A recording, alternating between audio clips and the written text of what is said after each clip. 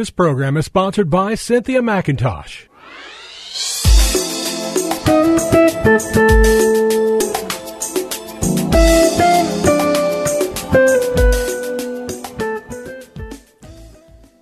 My name is Cynthia McIntosh, and I welcome you to Nuggets of Truth broadcast, called to help guide unbelievers to Christ and to feed the lamb and sheep of the body of Christ.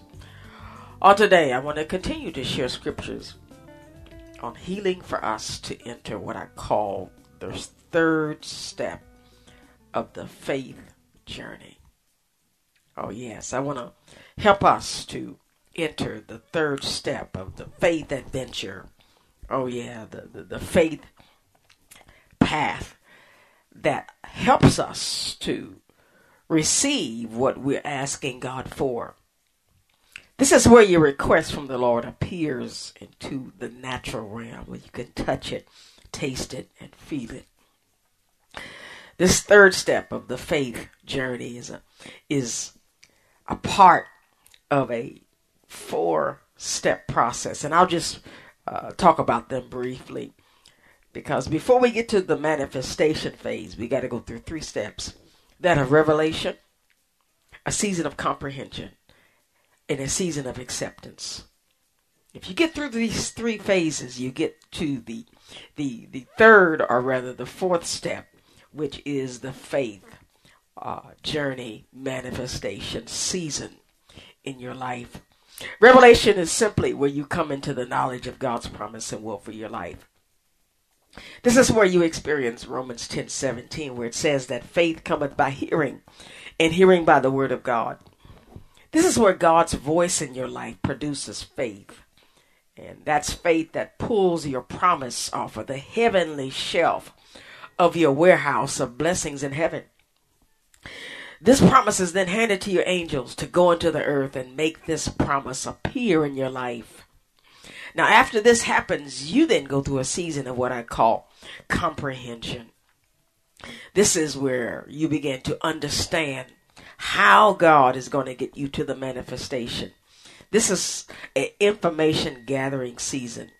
It is the development of strategies for use during the next phase, which is the acceptance phase of the faith journey. And so this next step, the acceptance phase of the faith journey, is where the information actually enters your mind and body. This is where the information becomes a part of who you are. You start to prepare for the increase of God's promise into your life. And I must say here that unless this happens, the faith journey will end. One good example is that of the rich young ruler talked about in Luke 18. He came to Christ and said, "Christ, how do I inherit eternal life?" And Christ said, "Well, you got to obey the law. Thou shalt not steal, kill." And he went down the list. And the rich young ruler told Jesus, "I've done this from a child up." So Jesus said to this young man, he gave him a rhema from God's word, from God's plan for his life.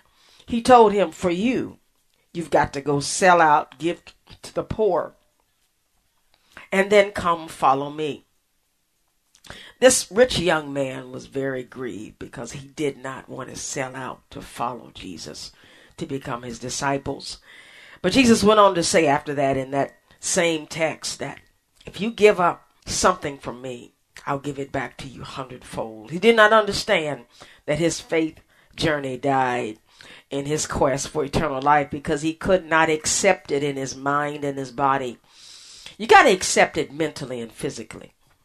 You see this truth in Romans 12:1 and 2, where it says, "I beseech you therefore, brethren, by the mercies of God, that you present your bodies, a living sacrifice, holy and acceptable unto God, which is your reasonable service.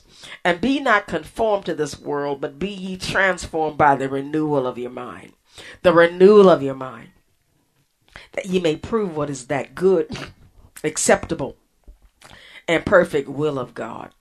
That takes me into the next step, which I want to focus on today, is manifestation. Manifestation. This is where what you know becomes who you are and what surrounds you. You look how you believe. Your body shows the signs of what has been revealed to you. Your daily activities reflect what you have accepted into your life as truth. Your home, your job, and your life becomes filled with the promises of the Lord. For some, the manifestation comes with a new home, increased income, pregnancy after years of infertility, debt-free living, employment using your degree that you went to school for, freedom from chemotherapy treatments, freedom from drug usage for high blood pressure, gout, heart disease, chronic pain, diabetes, hot flashes. Manifestation comes with the end of the use of eyeglasses, walking canes, crutches, leg braces. And beloveds, I can go on and on. But this thought of healing, this thought leads me to helping us to receive one of the great manifestations of the Lord in our life. And this is the healing from sickness and disease in our lives.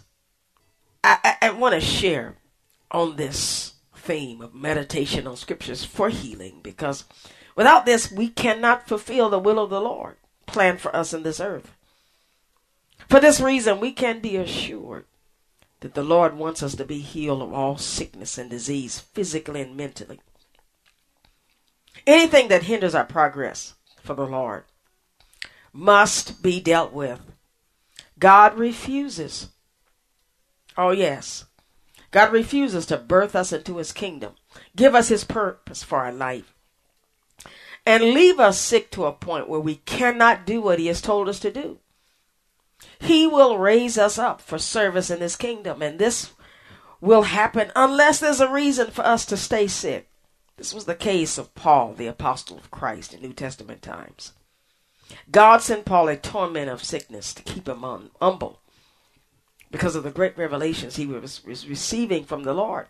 But this may not be your case. Beloveds, we have the freedom to seek the Lord for healing until he says to stop. I must share with you my season of 24/7 prayer after I was told I had tumors growing in and on top of my uterus. Some of the tumors were as big as grapefruit. I was devastated when I received the news and immediately started seeking the Lord for healing. I pressured heaven with prayer for over 5 years. Believe it or not, the tumors did shrink, but did not totally disappear. I then went to a specialist who gave me the news that the remaining tumors had to be surgically removed. This was not what I wanted, but I knew in my heart that the Lord wanted me healed through a surgeon's hands, through much prayer and meditation of God's word, support of family and friends. Beloveds, I was able to get through the surgery, spend time healing and getting back on my feet to work for the Lord without this burden of tumors in my body. I look back and wonder how I got over. If it had not been for the Lord on my side, I don't know where I would be. And for this reason today, I want to spend time sharing scriptures on healing for us to meditate on, to help you get into alignment with God's will for your area of life when it comes to sickness and disease. So listen to this today as I, along with you, meditate on scriptures of healing to get us what we need from the Lord. Isaiah 61:1, and this is Jesus speaking. He said, "The Spirit of the sovereign Lord is upon me. For the Lord has anointed me to bring good news to the poor. He has sent me to comfort the brokenhearted, to proclaim that captives will be released and that prisoners will be freed." Jeremiah 30:17, and I love this one. He said, "I will give you back your health and heal your wounds," said the Lord. "For you are called an outcast, Jerusalem for whom no one cares." Jeremiah 33:12 said, "In that day Judah will be saved, and Jerusalem will live in safety, and this will be its name. The Lord is our righteousness." Amos chapter 5 verse 4, or rather Malachi 4:2-3. It says, "But for you who fear the name, the Son of Righteousness will rise with healing in his wings, and you will go free, leaping with joy like calves led out to pasture." Matthew 4:23, it says Jesus traveled throughout the region of Galilee, teaching in the synagogues and announcing the good news about the kingdom. And he healed every kind of disease and illness. Matthew 8, verse 1 through 4. Large crowds followed Jesus as he came down the mountainside. Suddenly a man with leprosy approached him and knelt before him. Lord, the man said, if you are willing, you can heal me and make me clean. Jesus reached out and touched him.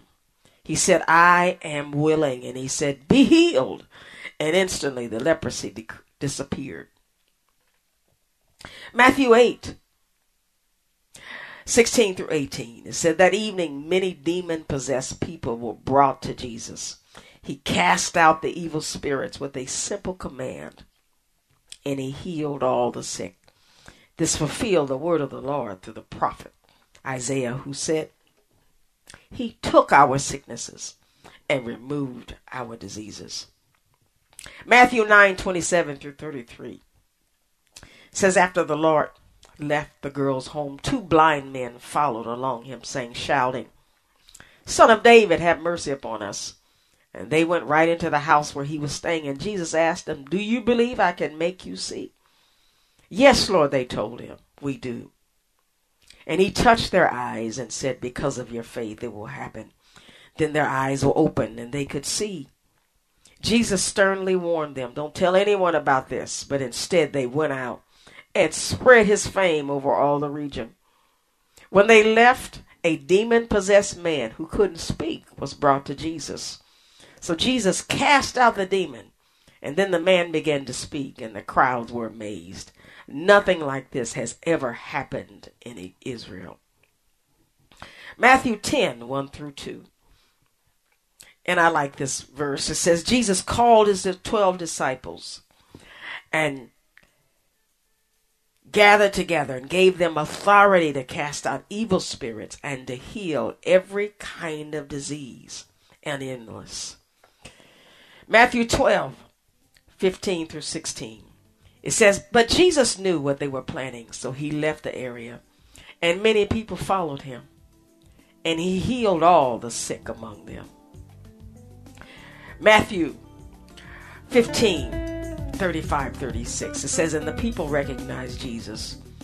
The news of his arrival spread throughout the whole area, and soon people were bringing all their sick to be healed. They begged him to let the sick touch at least the fringe of his robe, and all who touched him were healed. Beloveds, I encourage you to touch Christ. Spend time with him.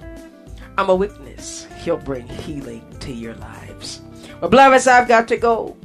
God bless you, and I hope to share again with you on next week.